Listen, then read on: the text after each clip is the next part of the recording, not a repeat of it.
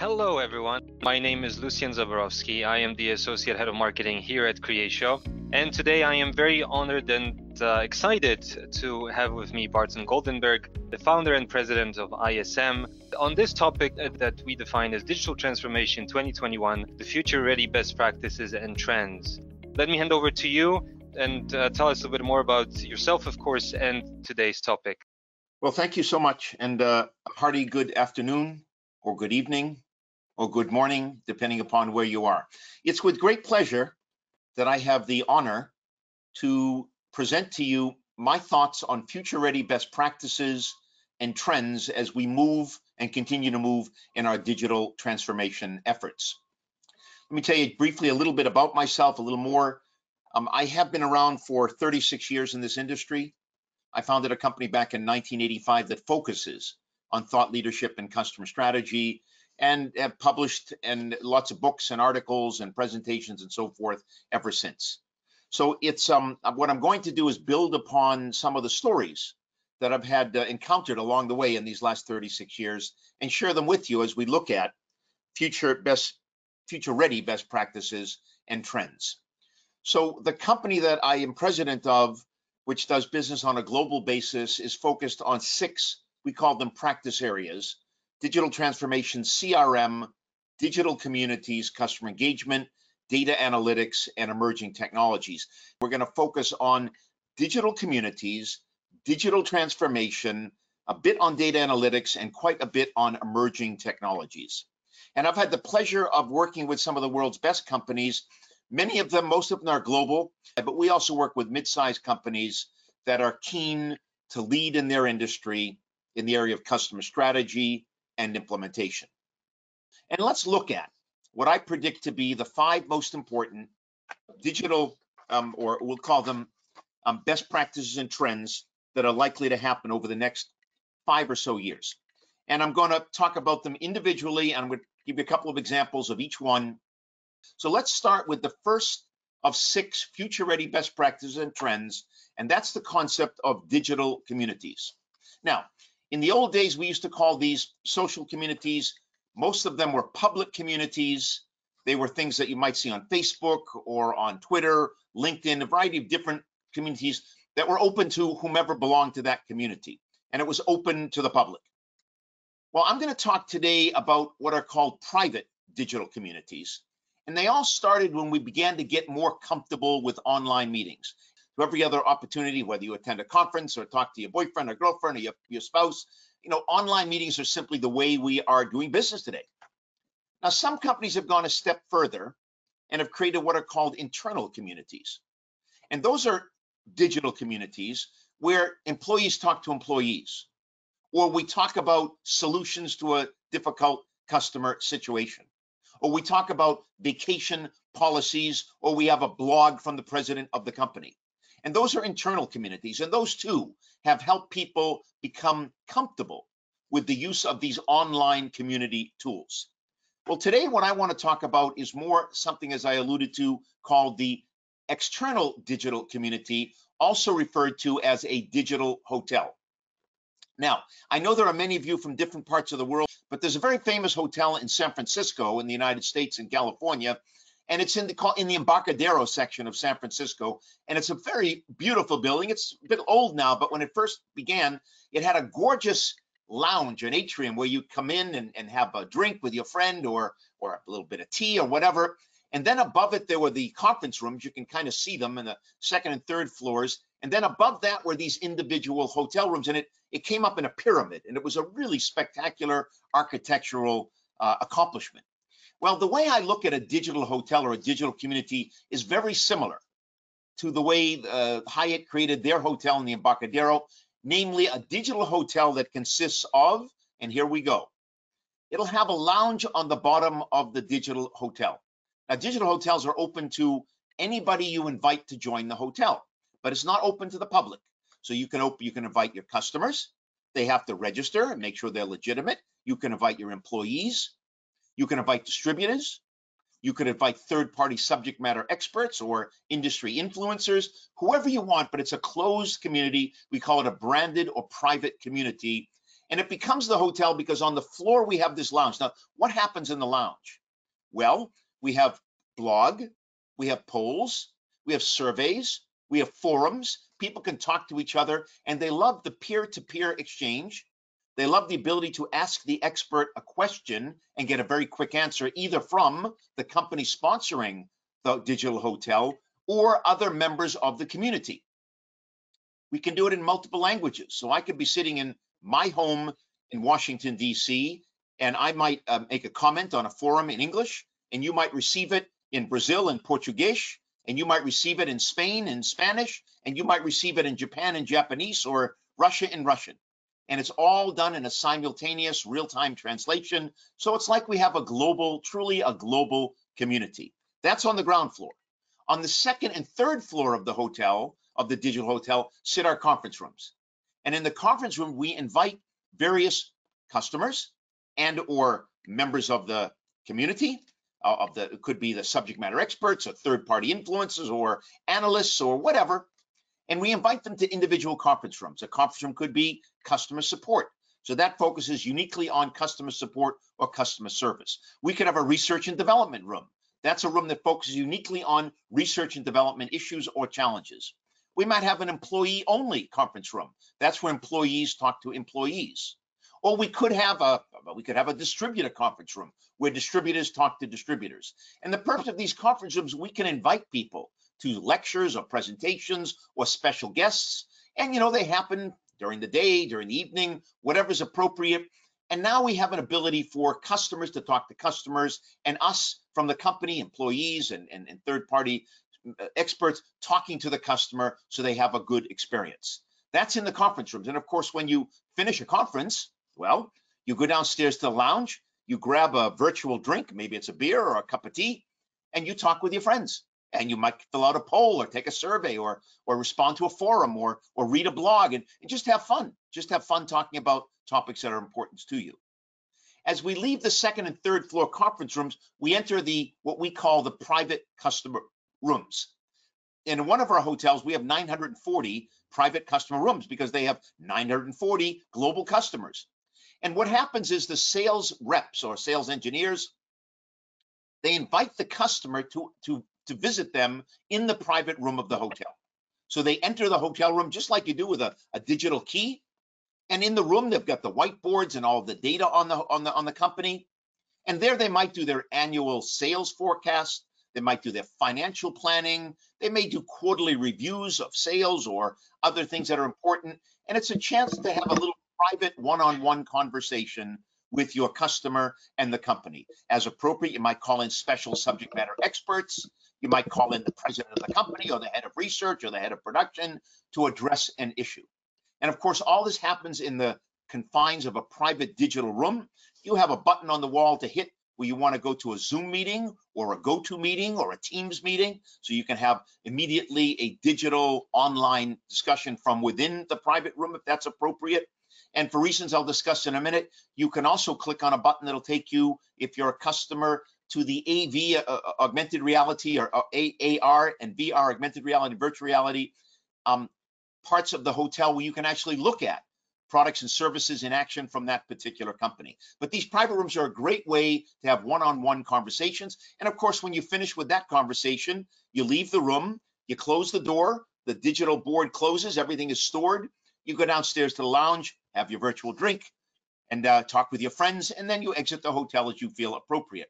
Now think about what's going on here. We're able to listen to what's going on with the customers. We're building a knowledge base against which we can apply artificial intelligence and lots of other things to help answer questions more quickly. And we have customers that are happy because they're getting answers to their questions quickly, because they're able to have peer-to-peer exchanges 24/7, meaning open 24 hours, 7 days a week. And they're able to just be happy to be able to go to a place that knows them and cares for them. Now, from the customer side, it's one of the best places to have lead nurturing, because here we know when we bring a prospect to the community, we introduce them to a certain digital journey that we recommend. So we trigger them digitally. We say, hello, and welcome to the so-and-so community or digital hotel. Customers that first visit this hotel like to visit these 3 areas.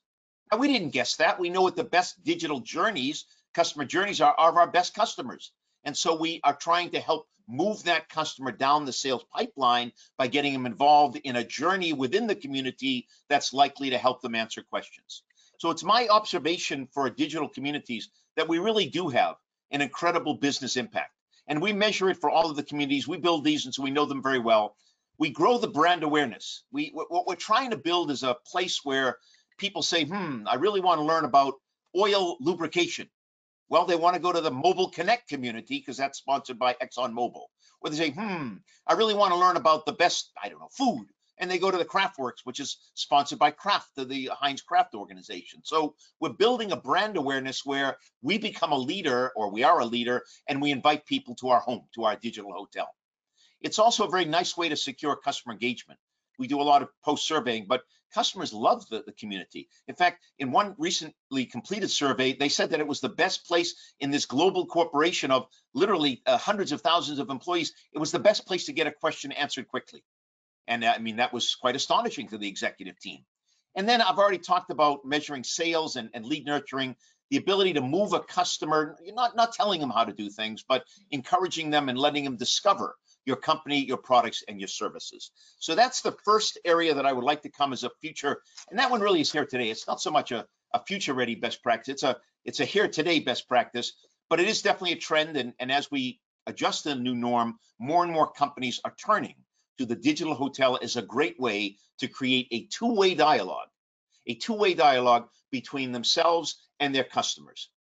And of course, in a digital hotel, you can link that to your website. You link that directly to your CRM system. So as a new lead is identified in a discussion, the monitors of the community send the lead into CRM. You can connect that with other different parts of your emerging digital transformation. Okay, second trend I'd like to cover is that of artificial intelligence and machine learning. Now, the truth be told, today's efforts are more on the machine learning side than on the artificial intelligence side. But the word artificial intelligence has caught our imagination since the 1950s, and I'm going to come back to the AI in a moment, but really the most of the work today, the algorithms that we talk about, are being done through a machine learning capability that leverages AI concepts. Now listen, there are dozens of really exciting AI concepts. You know some of them. You go for an X-ray. Today, we can use AI to determine if you have a tumor or whatever, as well or better than the radiologist, because we have looked at so many images and know exactly what looks like a tumor in an image. And AI does a brilliant job at visual recognition or location recognition. You could take a picture of me probably and figure out by what I'm wearing and the background that I'm in, I'm outside of with Washington, D.C. and Bethesda, Maryland.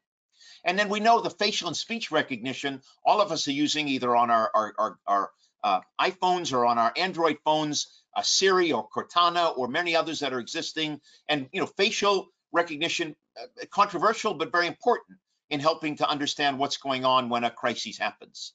Now, one of the most important ones is that of language translation. And I'm sure all of you are using Google Translate, or Microsoft has an equivalent, as do others. But it's fantastic. It's completely based on artificial intelligence of you speaking it, recognizing the words you're using and translating into multiple foreign languages, not just words, but phrases. There's all kinds of things with an accuracy now approaching or even exceeding 90%. So it's just been a breakthrough in AI. Autonomous vehicles, you are all familiar with that. There's plenty of problems. They're not completely here, but we're really moving in the direction of autonomous driving and autonomous vehicles, all AI based. Climate control modeling, all of the things that the Paris Climate Accords are doing, and many other countries, all based on AI, patterns, trends, forecasts, and reviews of prior models. And then monitoring on a real pragmatic basis, IT communication network traffic, and correcting something before it happens, all AI based. So there's many, many, many exciting things that AI is impacting us on a day-to-day basis. But let's focus on the business side. And here we have lots of business trends. Now, so Coca-Cola is a global brand, and for years it made Coke. And in the United States, anyhow, in many of your countries, we have these things called, I guess you call them fountains. Fountains where you bring your cup, you put it under the fountain, you push a little lever, and the liquid comes out. And what Coke noticed is when people bought a Coke, they would go and fill it with a Coke, but they'd go over to the cherry drink and they'd put a little cherry in there. And they noticed time and time again through artificial intelligence that people were almost, really preferring to have a little bit of cherry in their Coke. But they never would have known that because they didn't visit all of the restaurants that had the fountains. And so artificial intelligence suggested you should try cherry Coke, which they did. And it's one of their biggest hits. Similarly, the cereal on the bottom. Again, I don't think you would know these unless you're from North America, but Ben & Jerry's is a wonderful ice cream from the state of Vermont, up near Canada in America. And, they were wondering what's a new flavor because they're a wonderful company in the hills of Vermont where there are cows and lots of milk and people are relaxed and easygoing. And they thought, we should make some new flavors.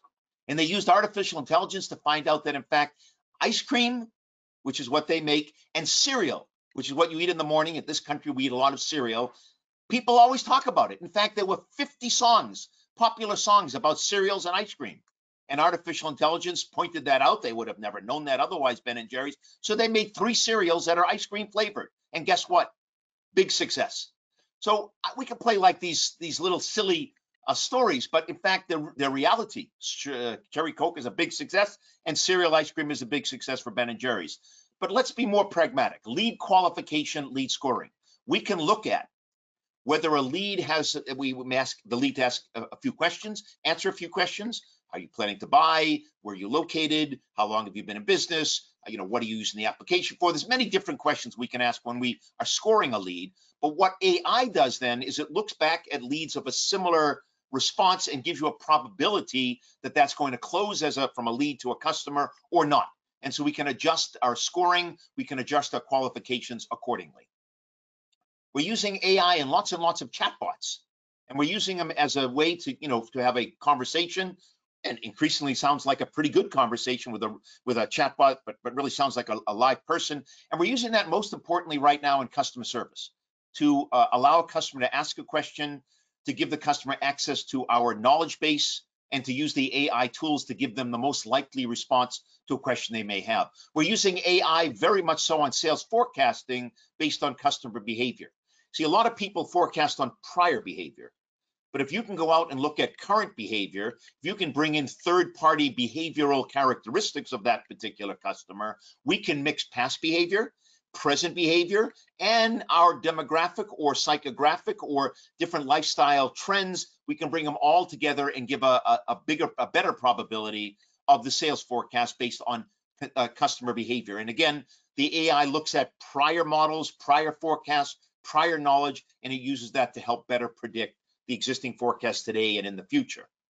So all of this really comes down to this concept of enhanced decision making and predictive modeling. And any of you that have been on Amazon and bought something and then come out with something, they might ask you that people bought this like that, or a week later they might say you bought this, you might think about that. Sometimes it might be seen as flawed, it has some challenges, but sometimes it's really seen as that's really good because in fact I needed that product again and I completely forgot about it. So there's a better, given the amount of data that we have today, it's imperative that we use the tools that are available like AI to make sense of the data and to help us through predictive modeling and other such techniques and algorithms to begin to enhance our decision-making capability. AI doesn't make decisions, but it gives executives a new input, a better input, a more comprehensive input to make that better decision. Now, you can also use AI to personalize marketing material. You know all about the customer through a variety of different, either their customer profile or interactions or transactions. And you can use AI to figure out what is the best way to configure a marketing piece, a special offer to that customer based on prior behaviors of customers that are similar to that customer. And also something that's very important is, again, as we're getting more and more data, is the ability to use AI to cleanse data and to actually enter data. And that's very important because a lot of people don't like to enter data, and there's a lot of dirty data. And what is amazing, as you learn more about how AI works and the algorithms, how machine learning works, you realize how it really refines its learning and learns each time from what you're doing to better cleanse the data so that you spell the word right or the name right or deduplicate the name and so forth. So you think, well, I wonder how long AI is going to be around. And I wonder if it's really going to be a trend and whether it's really going to prosper. And it would be my observation that it's around for 2 very important reasons. And I call them key drivers. So one of them is the unequivocal explosion of customer and market data. And nobody can deny the amounts of data that we're able to gather through our cell phones on customers, or through our websites, or through a variety of different means. And the more we know about our customer, the more likely we're going to be in a position to satisfy our customer. So that's not going away, and AI is not going away as a result. There's also the acceptance of the cloud that is enabling both CRM to integrate with different data sources and to use AI and other data sources coming from the cloud to make better decisions. And again, cloud computing is doing nothing but booming. And whether it's Amazon Web Services, or whether it's any of the services that are offered from a variety of different customers and vendors, is a tremendous growth in the whole area of the cloud and web services. Think about how many CRM vendors are now offering products in the cloud. I said I'd come back to AI before I move on to the third trend, and that's what I put in the red box. Because I finished a book recently called The Guide for Thinking Human Beings. It's by Michelle Mitchell. It's the book is in the name, and the author is in the red box. But this was the one line I took out of the book. Human intelligence is a marvelously subtle and poorly understood phenomena. There's no danger of duplicating it soon. So while AI has for the past 60 years tried to take our brain and model how we think and so forth, it's not happening. We're very complicated creatures, but using machine learning and based on AI concepts is a tremendously important future business trend, and something we should keep an eye on. Okay, trend number 3. I now want to look at something that is very, very important, and that is the whole area of virtual reality and augmented reality.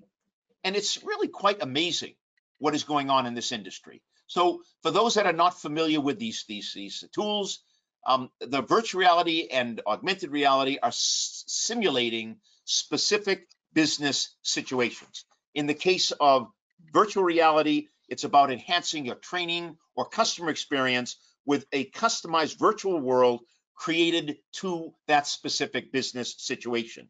If it's on the AR side, augmented reality, you're basically overlaying digital objects onto a real world environment. Beginning with simple data realization, you can take your phone or your laptop or your computer and then bring in objects and begin to manipulate those objects within your environment. They're both very important. It's probably the most disruptive technology that we will see for the next 10 years. And just look at the growth. $12 billion business in 2020, $1.5 trillion business is the forecast in 2030. That's a really significant growth. I would suggest that AR, VR are destined to become one of the building blocks of CRM, or within CRM, and within the enterprise. So let's look at a couple of examples of how people are using augmented and virtual reality and to learn a little bit more. So the three most prevalent uses of virtual reality and augmented reality are in training, remote collaboration, and marketing and sales. Let me tell you what I mean. So we have on the training side, we have Mercedes-Benz in my country, in North America, in America. They trained 1,200 technicians on how to repair machinery in cars and elsewhere through the whole augmented reality training session at 383 of their car dealerships. And it's an ability to take the training of an individual, and it could be, in this case, a car company, could be on the factory floor, it could be, there's lots of different things we train on. We're talking about taking training down from days or weeks to hours or days. And the way we do that is with interactive training. We put them inside the training. We can have quizzes, and we can have all kinds of interactive learning, and it's just a way of shortening the learning cycle. In the remote collaboration and field service, as you can see with this gentleman, he's got his headset on, and he's got a gentleman to the right in the screen that's a supervisor. It's a subject matter expert. That subject matter expert happens to be in another country, but it's irrelevant. And what they're doing is they're doing remote assistance or remote collaboration. And a lot of field service are doing this. They get to a particular situation, they're confused, or they don't know the answer, and they can call back to a subject matter expert located somewhere else, and they can see the exact same thing and guide them through it, and maybe give them some knowledge on a diagram or a lesson, and then they can continue the task. And this is very important in lots of applications. Medicine is one, and many, many more. I also think a very important area for virtual and augmented reality is the area of marketing and sales. And I put some blueberries up there because one of our customers is a blueberry company. They make most of the bushes for blueberries around the world. And blueberries, very, very tasty, very good fruit, and very good for you. And this is a story of people that don't always understand how to grow a blueberry, or when should you prune or cut back a blueberry, or how high should the blueberry be, or how much water should you put in, or what's the pH factor of the soil. And what you learn through this whole augmented and virtual reality is I can take you to my blueberry nursery, and on a virtual tour I can show you what's going on, and I can bring up a root and show a problem that we might have with the root, or I can bring in a subject matter expert from my applied sciences or research and development and talk through a situation. And again, I think we're going to see much more AR and VR being used inside a company where you might be in, like I talked about, in a digital hotel. You see, I'd really love to look at that new blueberry, that variety, that new type of blueberry. Could I go there? Oh, yes, it's in Romania. Let's just click on this button and we take a trip to Romania and we look at the various bushes growing in that particular variety around the world. So I think there's a huge future for augmented reality and virtual reality. We've done a lot of executive briefings on augmented and virtual reality. And based on that and the growth forecast, I can tell you this is a very important future trend and practice. Okay, I'm going to move right along to keep us on time. I'd like to look at the Internet of Things, another very, very important a trend and best practice. So let's look at what is it that is allowing the Internet of Things to be as important and grow as it is. So what is the Internet of Things? Well, it's a network of connected physical objects that are embedded with one or more type of sensor. So the ones we often know are beacons. They're little small, a beacon might be this size, it might be even smaller, could be this size. And they're embedded inside an object. There are RFID, radio frequency identification tags. There could be digital signage. There's many different ways to build in these sensors, to embed the sensors. You can put them inside cars and buildings and refrigerators and telephones and milk and all kinds of things. Well, that market size, which as you can see is a little bigger than many of the other topics we've spoken about so far, is about a $200 billion market 2 years ago. And that's still on trend and on forecast to become a $1.3 trillion market in the next 5 years. And what we're seeing is lots of core applications for the Internet of Things.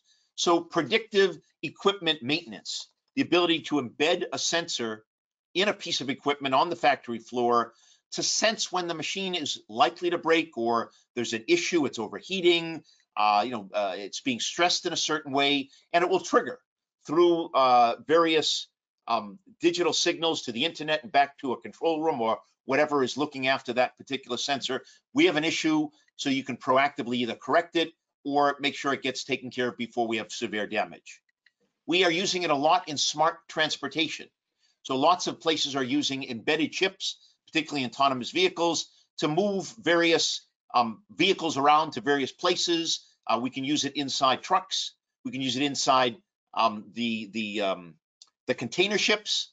And what we're doing is we're monitoring the movement of anything. It could be, again, the car, the truck, the container. It could be an object inside the car or in the container. And what we're able to do is to monitor the movement of that particular object as it goes from part A to place A to place B, etc. And so we're seeing a lot of IoT, Internet of Things, embedded inside the transportation industry. We're seeing also it inside demand-aware warehouses. I saw a very interesting example of IoT yesterday with one of my clients. So here they're embedding the chip inside the actual warehouse racks where you store the various goods. And as the person comes around to pick the product so they might deliver it, say it's Amazon or something, they have maybe a scanner or they have their smart glasses. They're looking at the Internet of Things. It gives off a signal and it says, I just took one of those products from this particular shelf. I put it in my cart. I need to refurbish that later on. And so what's happening is based on how people are buying, what they're buying, the trend of buying. You can make your warehouse what we call demand aware. And what that means is you can set up your warehouse where the most frequently requested items are at the front of the warehouse versus those that are at the back of the warehouse. And again, all based on IoT technology. So we talk a lot about the connected consumer, and this is the ability as we talk more and more about what might refer to as a smart city or a connected city. And here we have the ability for buses to talk to cell phones, so we know what time they're going to be arriving, and the IoT sensor is in the bus, and this sensor may also be in your cell phone. We have trucks talking to the loading dock of a company, so they know when the truck is going to arrive and how much is going to be delivering. There's all kinds of ways that we connect consumers. There's a wonderful story in this country in the football stadium, American football, called Levi Stadium out in San Jose, California.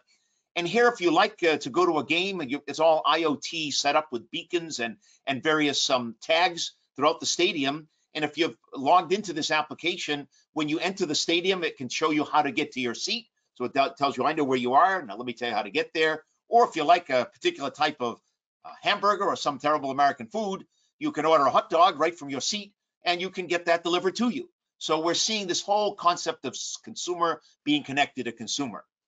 But the one I want to focus on that I think is really quite spectacular is what we call Smart Store. And I want to share with you a story, a case study of a company in New York in the Soho area. Soho is a part of New York City. And it's a shop called Rebecca Minkoff. It's mostly for millennials, but they have wonderful and fun clothing.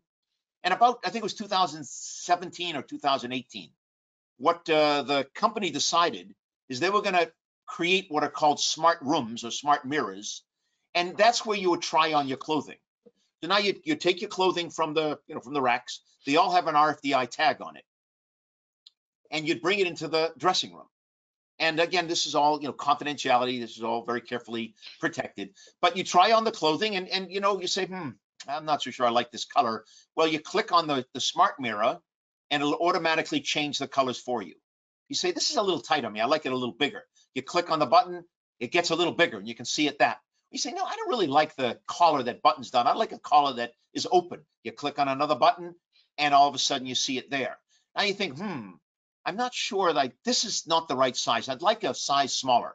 So now you click on the button that says, could you get me a size 32 instead of a 34? In my case, and it goes out to the sales rep. All the items are RFID tagged, so it'll automatically, the sales rep knows exactly what to take, and they bring it to the dressing room, and you can try on your size 32 pants or whatever it may be. So this is another example of how you're able to either, ask for an item, or you can say, I'd like to leave these 4 items, and they're all RFID tagged, and I'd like to pick them up in 2 hours, and it knows exactly what items. And when you leave the dressing room, the associate comes in and packages them and puts them away for you. So think about this. You're able now for the customer to receive a much more personalized, unique experience. They can change the clothing, the lights, the styles, the colors, all from within their own environment. And all while that is happening, Rebecca Minkoff are using data and AI to understand what people are liking, what tops with which bottoms, and all kinds of different understandings of customers to give them a better experience and to create a better clothing understanding. So I think that's just another example of how the Internet of Things is really beginning to open up on the consumer side, but it's a huge, important technology on the B2B side as well. So what is driving IoT? Well, we can open up entirely new business opportunities. I have 3 pictures here. Suntan lotion, something that we're all accustomed to going to the beach. We put on a suntan lotion. When we were younger, our mother or father would say, put some more suntan lotion on. You're losing you're getting red. Well, we never cared about it. And as we became teenagers, we didn't care anyhow because, well, we were supermen and superwomen, so we had no problem. And then as we become parents, we say, wait a minute, kids, put that lotion on. And now today we have an Internet of Things sensor right in the lotion. It tells you what temperature it is. It tells you when you last put it on. It tells you how much you put on. So mom and dad receive a note saying, time for your kid to put on more lotion. And of course, you put that on. Nike, if you're a runner, really broke grounds when they created their whole experience of an Internet of Things sneaker that tells you when the sneaker is wearing out, or when it's worn out, or how many miles you've run, or what pace you've gone. All an Internet of Things sensor. Or we see as the IoT enabled warehouses, I talked about on-demand warehousing. This is another example of it in action, where each of the items or each of the areas where we have the items have a barcode or an IoT sensor that allows you to scan and move very quickly. So that's the whole concept of entirely new business opportunities, or delivering meaningful, tailored customer experience. And Rebecca Minkoff is a perfect example of addressing the unique needs of every customer in a way that makes them feel very important. Boosting business efficiency inside the warehouse, inside the factories, reducing operating costs by fixing problems before they occur, improving employee productivity to know when to do what at the appropriate time in a production line or whatever it may be, by using the sensors to let us know what order to do things. A tremendous future for the Internet of Things. Okay, let's move on to our fifth best practice and trend, and that is 5G. Now, this one's a little bit different from the others, because at this point in time, we're still about 2 to 3 years away from a real penetration of 5G technology in the networks, but there's still 5G that is being implemented regularly now. You see it around the world, and that's the beginning of what is going to be an incredibly important evolution of network technology. Forecasts call for 45% of the world, of the global population, to be using 5G technology in the next 3 years. So that's something we just have to keep a hold of. Now, why is it a game changer? Well, it's a game changer in many, many ways and many different reasons. But some of the biggest ones are in manufacturing, where we now have the ability to take enormous amounts of data coming off of the machinery and all of the manufacturing plants and monitoring that in real time and using it, whether it's the IoT sensors or a variety of different tools, but we're using that and sending it through the network, through the 5G network, more quickly with less latency, better bandwidth density. There's a whole bunch of things that 5G networks do so that we can get answers and analysis much more quickly than we have in the past. Same thing for smart cities. And we have a picture of a smart city where buses are connected to people that are connected to self-driving cars that are connected to shops that are self-service shops and so forth. And this whole concept of smart cities. And we have many of those right now that are being built in different parts of the world. But what the 5G network capability, through faster connectivity, through extreme bandwidth density, and through ultra low latency allows, is that we have an ability to do more, better, quicker, and with greater efficiency.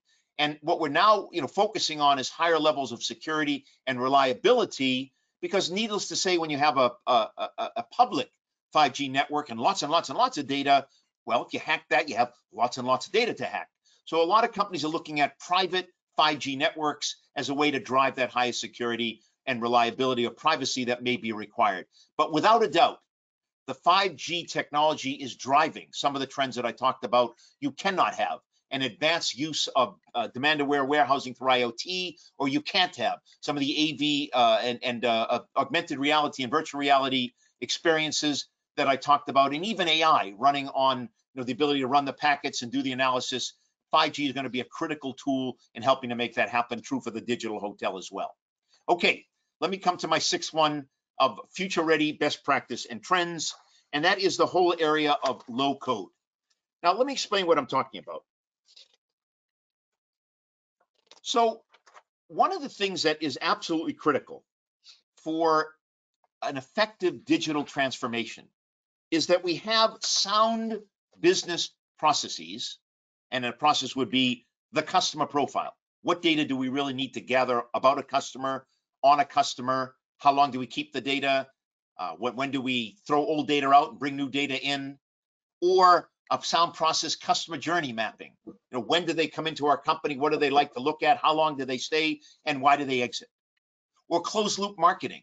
We launch a campaign, we follow up with who likes it, who doesn't, and why. We bring it back around so that our next campaign builds on what we learned from the prior campaign. Digital tracking, I talked about that earlier, where we can watch how a person deals in our digital internets or on our private or public social media or digital communities or digital hotel. And all of that is a process of how a customer moves from A to B to C to D. And what we try to do is to optimize and make the best customer experience at each of the points A, B, C, and D. Now, it's easy to build and modify apps and programs that can span across multiple departments and that are made in collaboration with your customers. But in order to build those apps And to modify apps, we have to understand what is the way you sell, service, market. What's your process for returning a good, and so forth. And all that's a big process that then gets built into an app. Now, what's the problem though with today's challenges in digital transformation? Well, we have broken customer facing processes. We do business process reviews for all of our customers all the time. And of course, if you automate a broken process, it only gets worse quicker. And of course, that's pretty silly.